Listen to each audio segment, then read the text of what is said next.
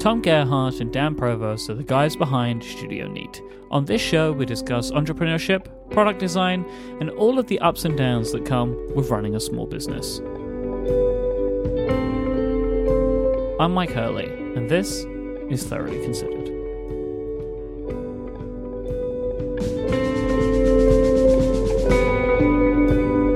So, gentlemen, it is a new year, and a new year brings new challenges, brings new goals. We spoke about this kind of stuff last year, at the beginning of the year, and you spoke about a couple of things that you wanted to work on in 2018. One of them was profit-first accounting, which was the idea, if you can correct me if I'm wrong, that actually, no, I'm not going to be able to explain this correctly. So You're wrong, Mike. I thought about it and was like, nah, I'm going to get at least a big chunk of this wrong. So you should just explain to me, again, a quick refresher for people as to what profit first accounting meant for Studio Neat, and if you succeeded in it. Yeah, well, there was kind of two. We were interested in kind of making two changes that were, connected to this profit first accounting. One was, we just wanted a way to, when we got Kickstarter funds, to be able to separate them, just so that we know kind of what our budget is for when we're doing a Kickstarter project and we're spending that money, and we can keep it separate, and we never have to think kind of go back and forth on that. So that was really simple. We could have just opened a separate bank account and that would have accomplished that goal. But at the same time, we were kind of interested in this profit first accounting thing, and in which you open lots of bank accounts to do that. And so we kind of also did that. So in terms of the Kickstarter thing, I think that's been really good. We should have done that a long time ago. It just makes things clear, and we're not always wondering, let's make sure and reserve this much money, blah, blah, blah, blah. So, I mean, that's a really simple, dumb thing, but totally a good thing to do. And then the profit first accounting, basically the idea is whenever you have to set up all these different bank accounts, so to enable you to basically, whenever revenue comes in, the first thing that happens is you take a percentage of it and put it in a profit account. And that's the name, profit first. And basically the idea is a lot of times with small companies or startups, you don't ever think about profit exactly, or you don't often take it for yourself or for employees or whatever. And so it just you just leave it to the end of the year, and then you're oh, okay, well, you don't even know how much profit you had. It's just kind of tricky. And so this idea is that you actually do profit first. You right. Set a percentage that you want to do, you take it out first. And then what that does is how much money you kind of have left over, and it gives you a clearer picture into train, that sort of thing. I've enjoyed doing it. It hasn't been a huge change for us, but the thing that's been really interesting is it has, especially when we separate out Kickstarter income into different bank accounts, and we have all these different bank accounts, it makes it really clear kind of what our, not exactly runway, but what our month-to-month expenses and revenue coming in looks like, and if our revenue coming in covers that and payroll and everything. And so to me, it's just become a little bit clearer, and it's not too hard to do. And so it's definitely something we'll continue to do. I think we might consider simplifying. Right now, I think we have 5 or 6 bank accounts. We might simplify a couple, but in general, it's good. It's not life-changing. I wouldn't say it's life-changing in any way. It's just kind of, we have a little bit more clarity into things, instead of a pile of cash that sits there and we slowly whittle away at it. It's nicer to kind of have things segregated. So, it's not a big deal, but definitely worth going. I think the whole goal also with the profit first accounting, or one of the goals, is to slowly increase that profit percentage that you take every month. And so I think we'll bump it up next year. We'll see what happens.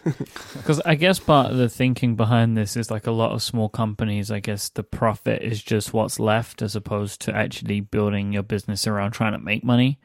Yeah, and that's traditional accounting. Yeah, it's kind of like a mental trick too, where if you have a small business, you see money in your account, you kind of you consider that your expense, what you can use for operating expenses, to invest back into the company. But where if you organize it in such a way to where you're pulling out the profit first, then you have this new number of how to operate your company. You kind of learn how to run your business on that leftover money instead of the entirety of what's in your account.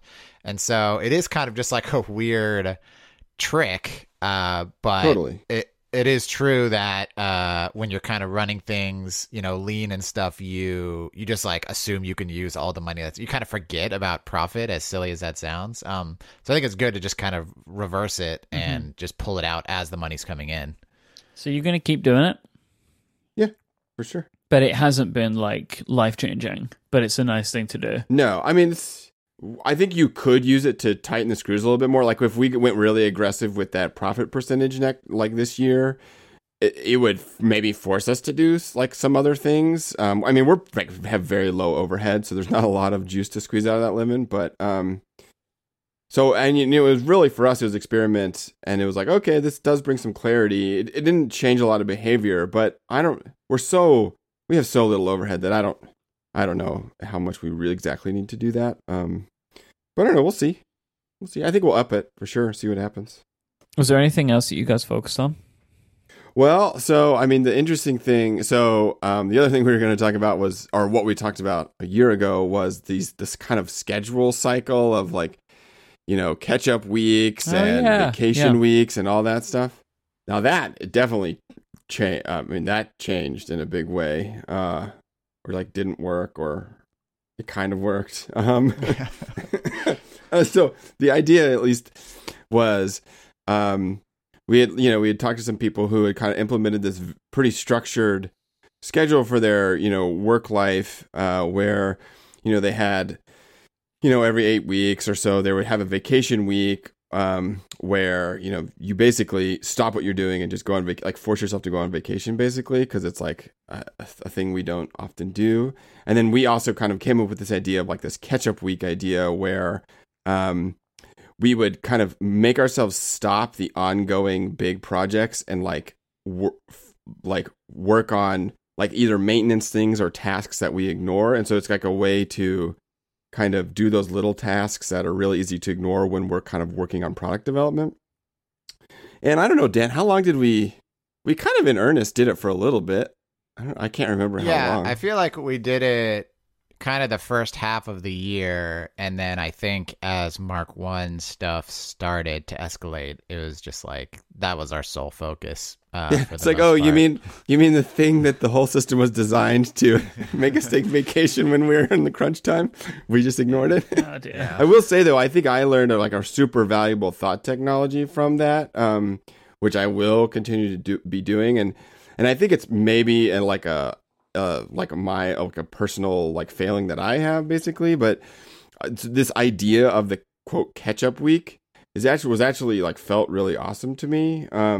And because I kind of have a problem where if like we're working on like say product development for like Mark 1 or something, I will focus on that to the detriment of other things like email or cleaning up my office or just things that are like just stuff that is like can easily be pushed aside. I'm like pretty bad at just ignoring that stuff.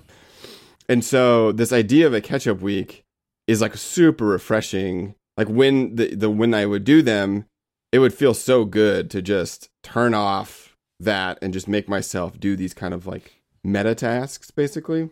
I would imagine, though, that your mentality could quite easily pass over, right? Like if these are tasks that you push to the side, you could also just push the catch-up week to the side.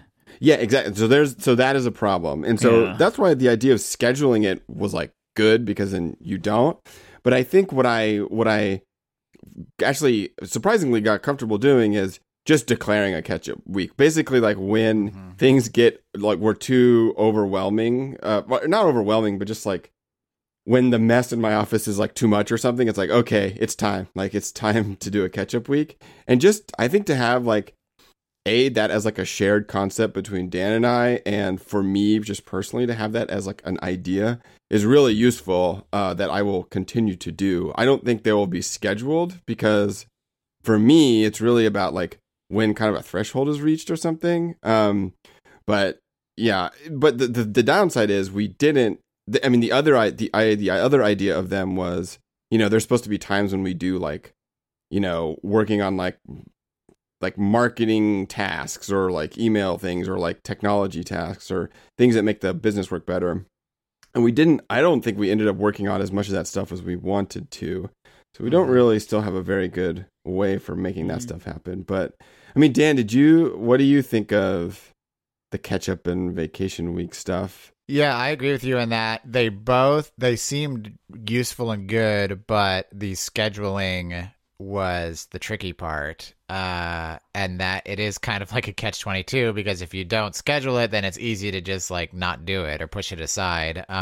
So that is something that needs to be resolved. I think also, I mean, the vacation stuff was like a little bit weird too, because if you don't have something planned, like if you don't have like a trip planned, then, like a scheduled vacation week would come up and it'd just be like, well, I don't want to just like not work for a week and just like play video games or whatever. Like I'd rather just like push this to a time when I can like go on a trip with my family or something. So it felt kind of a little bit weird in that way, even though that was kind of the intention of the vacation week, is like an kind of an unplanned, just like relaxation week or whatever. But so I think that if we want to continue doing that, that needs to be resolved somehow. And I wonder if like a better way to approach it is just, instead of, we had them just kind of like evenly spaced out throughout the entire year, like every 6 or 8 weeks or something. I forget exactly how we had it, but it might make more sense, the kind of cyclical nature of our business and how basically these kind of late spring and summertime is like pretty slow, and the fall and winter, and specifically kind of the holiday season, is super busy. So kind of like planning for that. So like maybe there's like a month-long time in the middle of the summer where we're like doing kind of like a design charrette or like brainstorming like marketing ideas for the upcoming holiday, and also folding in like vacation time, like extend, like maybe we have like a 3-week sabbatical or something, like, but kind of understand that our years are kind of weird and not super even throughout. So kind of working within that instead of just like spreading them out throughout the entire year. It is true. We do have 2 big downtimes, which is interesting. Like it's like August, it feels like July, August, and like January, February are all feel like things slow, like way down. And it's actually funny because revenue is the predictor of that, which is like a weird thing. I think there's work to do. I think the problem though, Mike, in general, is that for me, it doesn't feel like 2019 or a new year or a new start or anything, because we're still like fully in the thick of like delivering pins and docs and stuff. Which is stuff that you guess I would hope would be gone by now, right? Yeah. Yeah, exactly. And so it's like, it doesn't feel at all like I am waiting with bated breath for the day where I can be like, okay, we're done with this push. Like, let me clean up everything in my life and like get reset.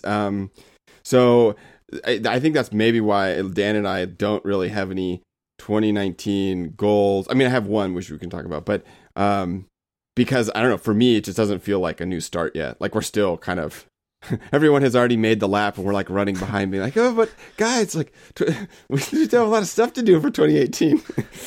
We didn't finish. Well, I guess your year will begin when the Mark 1 is done, right?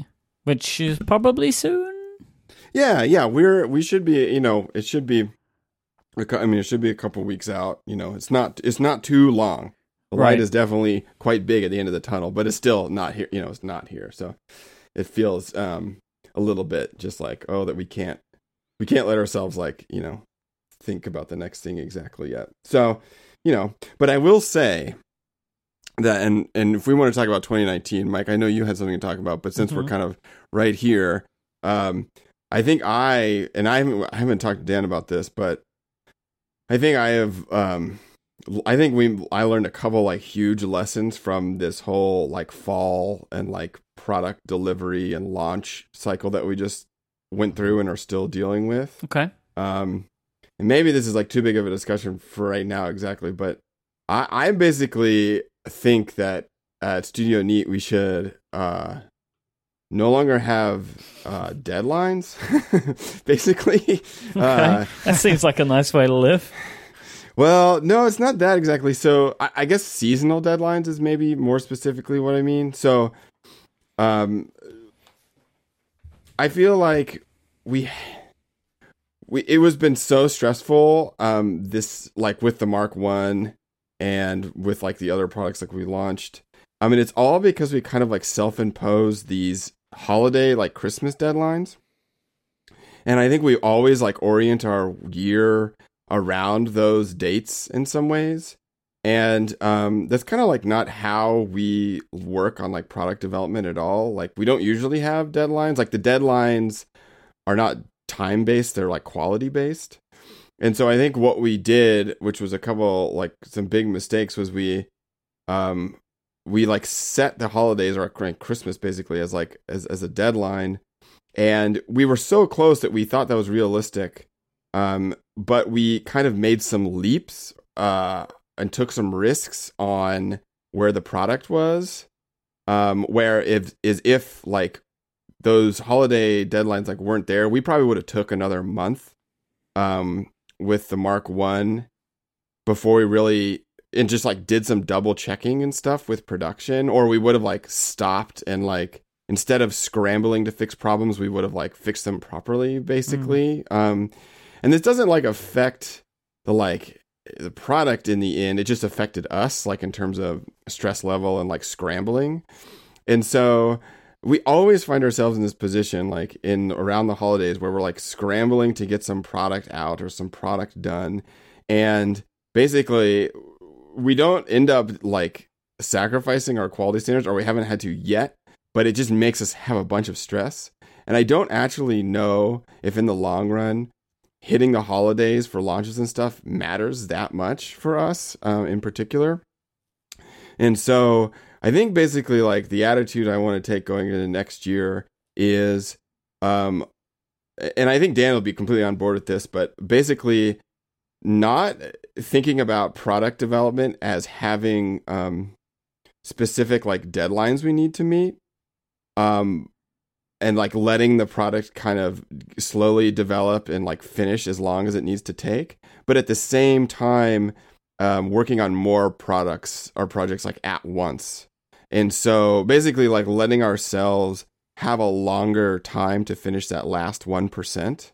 Whereas usually what we do is like, you know, we'll get through major design like development, and then we'll like be where we're like kind of in production or really ready to go, and we kind of sprint towards the end instead of really slowing down and being like, okay, it's fine if this production, like, we're always racing. Like, when we're in production, we're always like racing and pressing on the manufacturers and like having them hurry and trying to rush. And to me, it seems like it would be so much better if that's when we can be slowest. When we can like really be like, okay, no, let's like actually, it's okay if it takes twice as long because we're just going to get it right. It would be such a relief to have that ability. And the lucky thing about our business is we completely control that. So I think the only way we're actually going to get there is if we like basically forget the holidays as a deadline, period. And then also the other piece of that is for Kickstarters, like set the expectation early on and like set a longer timeline for delivering products.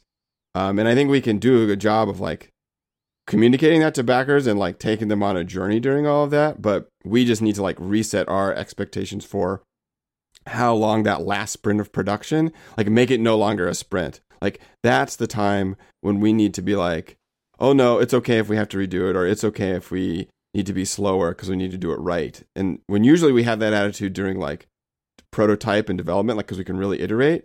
But I think we like don't let ourselves have that time for iteration during like production.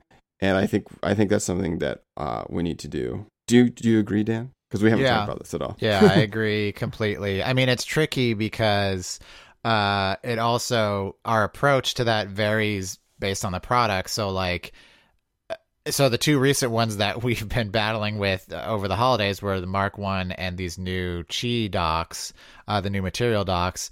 And, you know, one of those is a Kickstarter project and one of them is not. And so there's different approaches to those, whereas the Kickstarter project is completely public from the beginning. So we do set a deadline, and like you said, in the future we should just I feel like we've been pretty conservative with those deadlines, but I think we need to be even more conservative and push it like several more months than even we think is like what will be. And so I feel for the Mark 1, I didn't really feel like we were working towards the holidays. I felt like we were working towards that November, like we wanted to deliver on the November deadline that we had initially stated.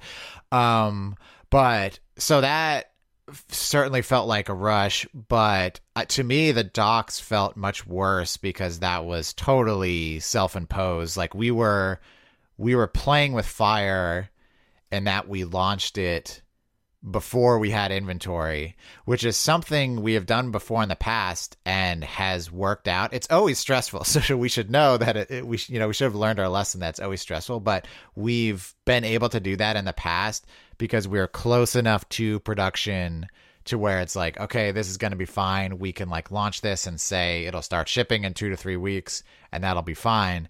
But with these docs, there were just several hiccups, and we have one guy that's making these here in Texas, and so he's a bottleneck. Like if something goes, or like we mentioned on last podcast, like it was raining, and so it was too humid to do these things, and we don't have any redundancy there. So if something goes wrong, there's kind of nothing we can do.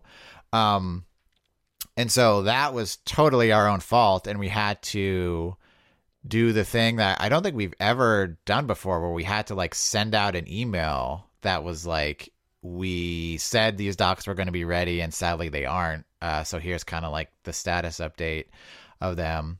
And so that was like totally a self-inflicted wound. Like it was us, forecasting a timeline that because of unforeseen circumstances, we weren't able to meet. So my takeaway, like on top of what Tom was saying about, allowing ourselves to slow down and kind of ignoring the holidays as a deadline, I also like don't ever want to release, Kickstarter notwithstanding, I don't ever want to release a product like before inventory is in the warehouses, or at least like on the way to the warehouses. The next day. Yeah. It's like, so it's frustrating to, especially like from a customer service perspective, like we get so many emails that are just like, no one is really rude, but it's just like, do you know when my doc is going to arrive? And like, it takes time to answer those emails. And so it would be so much better if we just had like a cleaner. You end up with egg on your face.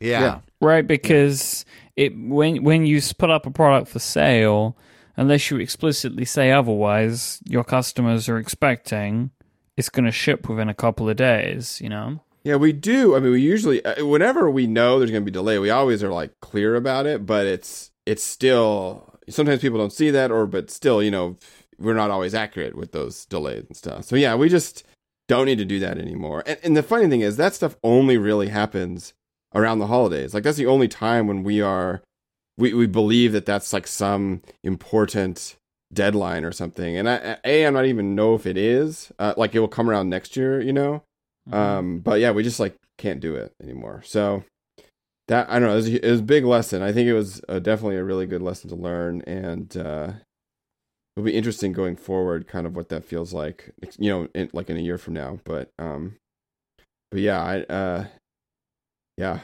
I think we really learned that lesson.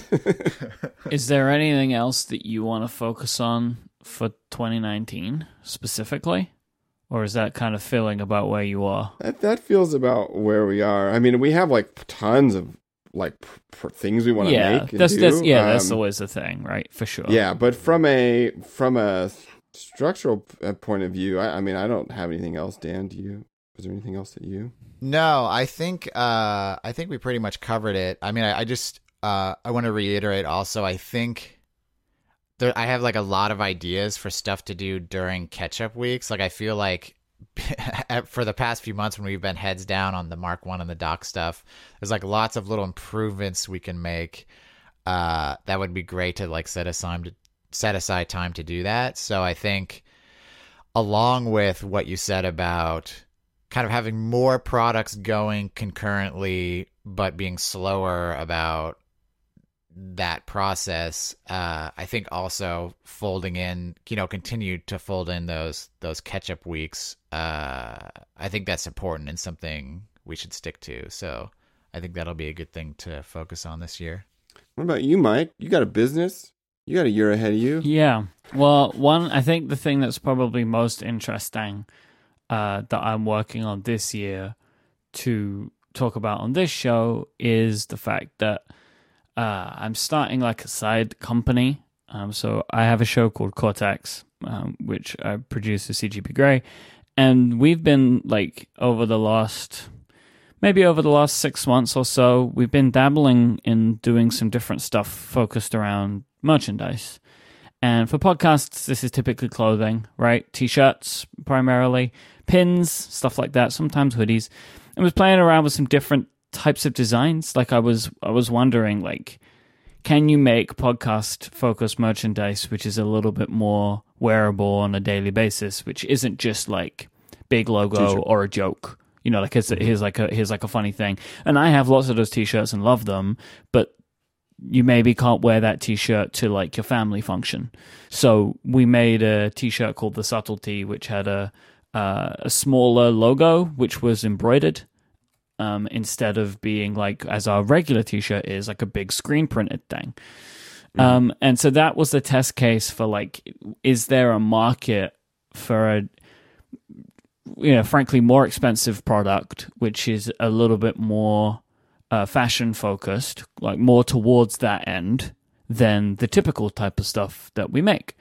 It had a great response. It sold pretty well, and then, will always happen with stuff like this, after people started to receive it and share pictures of it, we had a lot of people that wanted it again. Like that's the kind of the way these things tend to go. But it was kind of a test case for us of like, can we do maybe small batch stuff, maybe more focused stuff? And effectively, me and Gray decided that we wanted to play around in this area a bit, and we're launching a company called Cortex Brand, which is going to be focused on making physical products initially for the type of people that we are and the type of people that we believe our listeners are. So kind of like an offshoot of the Studio Neat audience, effectively, right? Like the same kinds of people, but with some overlaps, but some kind of more specific-y type things, which is kind of like the creative professional aspect of it, as well as just like the technology design nerd, so like I feel like there's like the kind of the Venn diagrams match up. So yeah, we are currently very early on and way earlier on in a process than me and Gray would usually be before we'd share a project with the world. But like that's kind of the point. We want to talk about this and how it evolves on the show.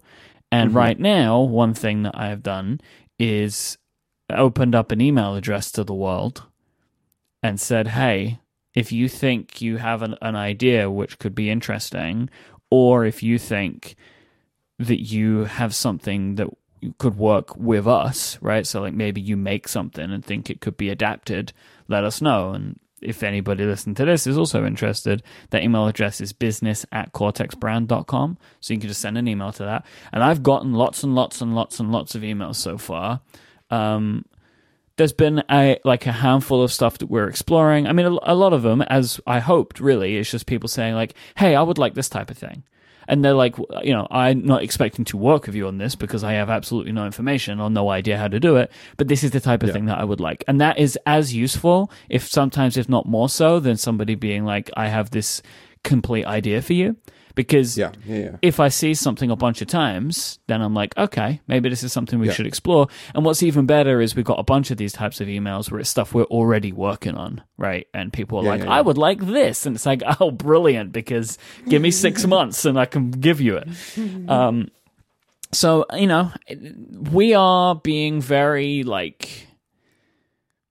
we're being very relaxed with it right now because we're working on a couple of products that are in prototyping stage and that we're hoping to have some of that stuff out later on in the year. And my expectation is once we start doing some of this stuff, and if it does sell well, things will get more serious. But right now we're kind of like having fun and playing around, you know? Right? Like it's very experimental for me. And I like kind of dipping into this email account and seeing what people are saying and getting some ideas, and like people are sending me samples of products that they think could be adapted, and like it's like a fun little thing for me. But eventually, like I do want to turn it into a bigger part of my business, but it relies on the products that we think would be core to this business actually working out. And we have, as I say, like we're working on that stuff right now.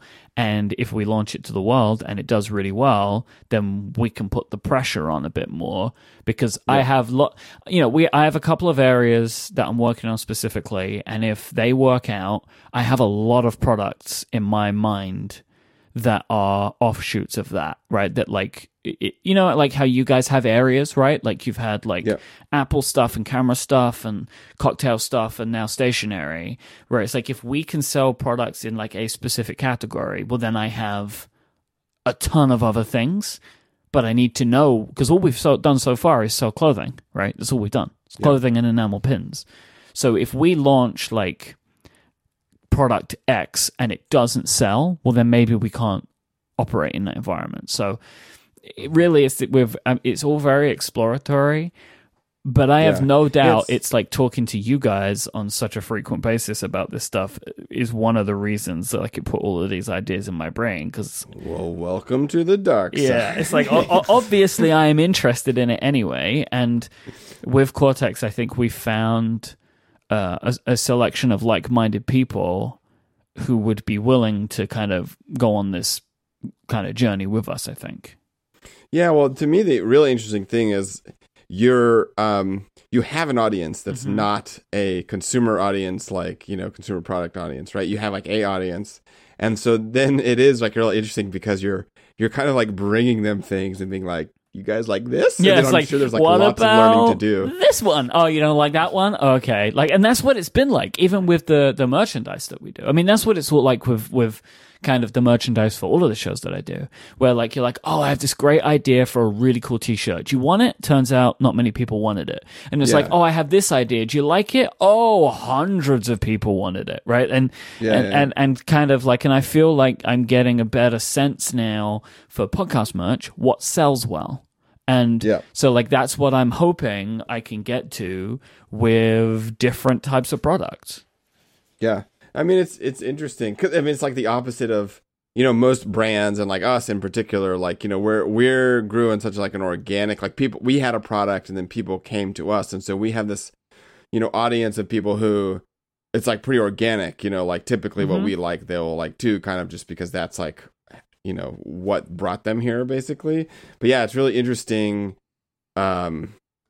I mean, I could see like, you know, if you release like a product that does really well, especially if it's like related to like work system or something, and it becomes really popular, I could see the podcast like shifting. It's like interesting. It would be interesting to see how the products might like affect the podcast in terms of like, you know, you know, what you talk about on the podcast and stuff like that. Well, one kind of like, you know, long-term like pipe dream type goal for me is that we end up with a product that's becomes bigger than the show, right? So like the show continues and it does what it does, but then we also have this other thing, and I think of something like Bullet Journal, right? Yeah. Where like Bullet Journal was a system.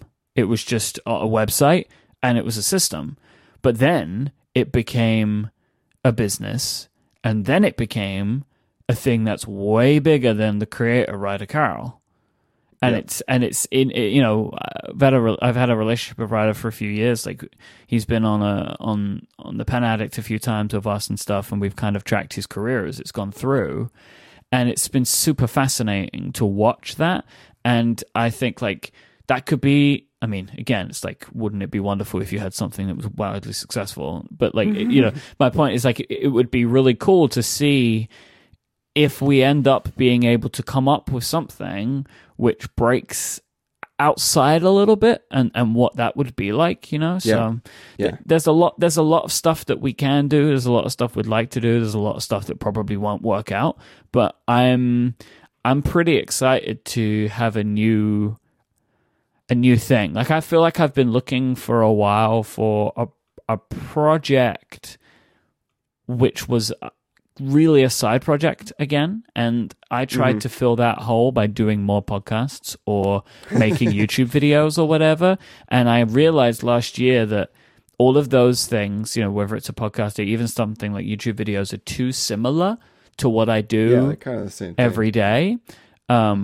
And I have like transferable skills and stuff, where this is like, I have no idea what I'm doing, and I have a bunch of stuff I need to learn if I want to make this a real thing. And that is more exciting to me now, because it's like, here's a real side project. And also, it kind of doesn't matter whether it succeeds or fails. Like, I would love it to succeed, but if it doesn't, it affects nothing, right? Like, none of my business is affected by that. And even if it does fail, that makes for a really interesting story to tell on the show. So, like, it's kind of a win-win for us ultimately. Yeah, I'll be really curious to see like how the interplay between, because you've tied this brand so closely to the podcast, like, you know, how that like affects things, you know, back and forth. Yeah, it's going to be interesting. We're going to talk a lot more about making stuff, I would assume, right? Like, I'm intrigued to see how it ends up going. It'll be really interesting the first show when you talk about some production problem that's happened.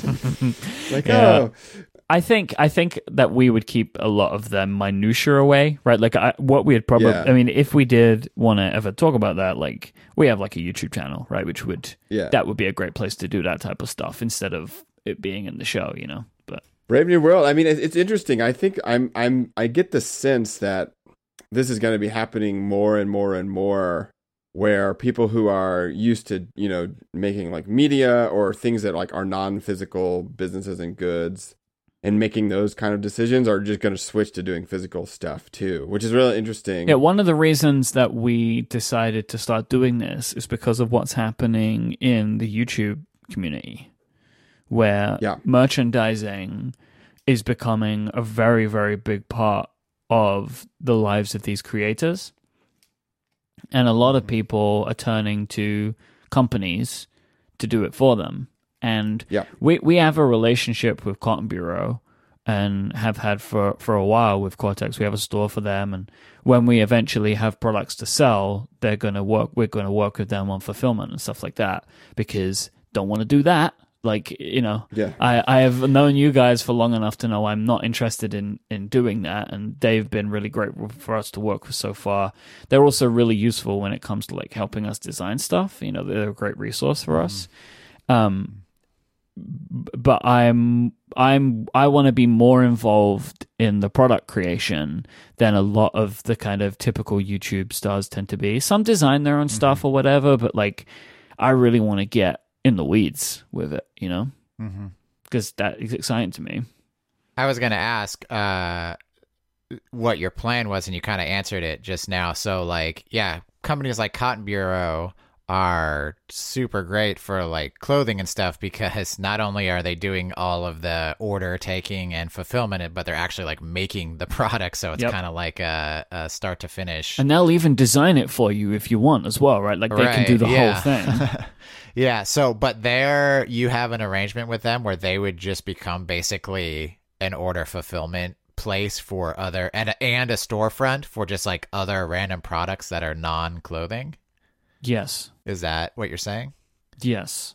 They have a whole thing called Cotton Bureau Plus, which is a new thing for them, and we were a partner in that, and so yeah, we're going to continue working on merch ideas with them, right? Like traditional merchandising stuff, but also like if we have things that we want to do, they are a partner for us to kind of fulfill that as well, right? Where, you know, like, so like, for example, MKBHD, he sold custom branded AirPods, which were made by Colorware, right? So, I mean, my expectation is he worked with Colorware and had those made, and then Cotton Bureau shipped them for him, because that's what we've done. So we had like challenge coins, enamel pins and stuff like that. Cotton Bureau aren't making those. Like they work with, I mean, in those instances, they are working with third-party companies to have those made. But we're also, we also can, if we want to go outside and make something, then they will also help us with the fulfillment of it. But they're also there and have been, and with some other stuff that we're working on, they can also be the company that can find other companies, right? So like, obviously, like I'm not going to be putting something together with my own hands because that's not where my skill is. Like we're always going to find a production partner, right, to make something, and then maybe have Cotton Bureau help us with the fulfillment. But like Cotton Bureau can also help find those production partners, but it just depends on what we're making, because some stuff that we're working on, I want to be more involved in it. For a couple of reasons, but I don't want to get into what those are right now because it might start giving some stuff away when we're way too early in the process for me to even want to be teasing it, Yeah, it would be really interesting to watch, Mike, the inevitable trans journey you go on from what you're doing now, which is like white label type stuff, into full-on custom stuff and the like differences, the like vast gulf in between those two things. So like it's something that I'm interested in seeing and like over time is right. So like we're working with companies right now and they're kind of working in the middle, right? Where like I have like an idea, but I don't know what it takes to make it. And then we're working with those companies to help us see what that would be like. But like I also imagine a future where like if this takes off, we're like, well, what if then I'm just talking with the factory? Yeah. Right, which I expect would be over time something that as I learn how this works would be more of a possibility. But also right now, the amount of time that takes seems like too much considering we have no idea how this is going to ultimately shake out for us, right? Yeah. No, I think that's wise. I think it's if you can find like collaborations that fit and you can, it's like great. I mean, it's like awesome. It's like the best of both worlds. Yes. It's like much better than like white label enamel pins or whatever, but it's not, you don't have to fully interface with like this whole craziness. So yeah, I mean, that's cool. That's exciting. I mean, obviously it'd be cool for this show. Lots of fodder. But yeah, I don't know. I think there's something I'm excited about the future of all this stuff because I think, like I said, with the YouTube, I mean, this is just like such a trend. And the cool thing is it's also going to really benefit us because to me, the dream is,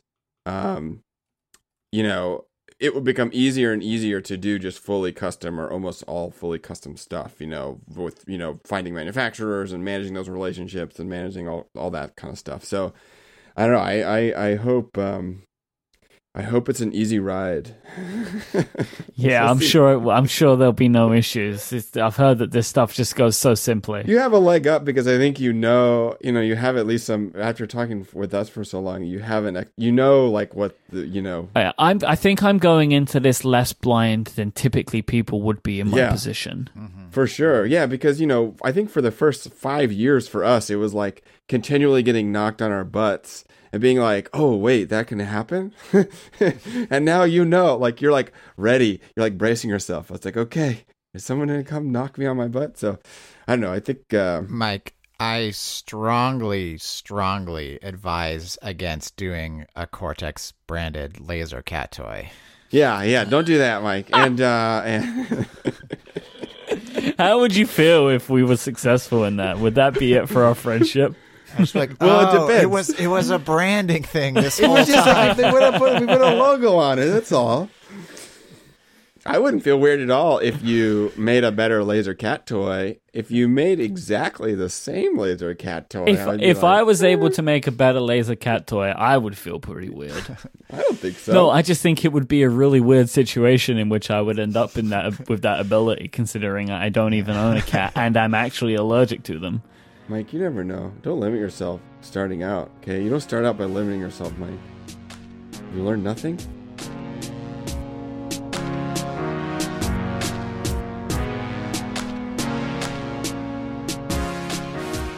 Thoroughly Considered is a joint production between Relay FM and Studio Neat. Find out more about this episode by going to relay.fm/tc/47.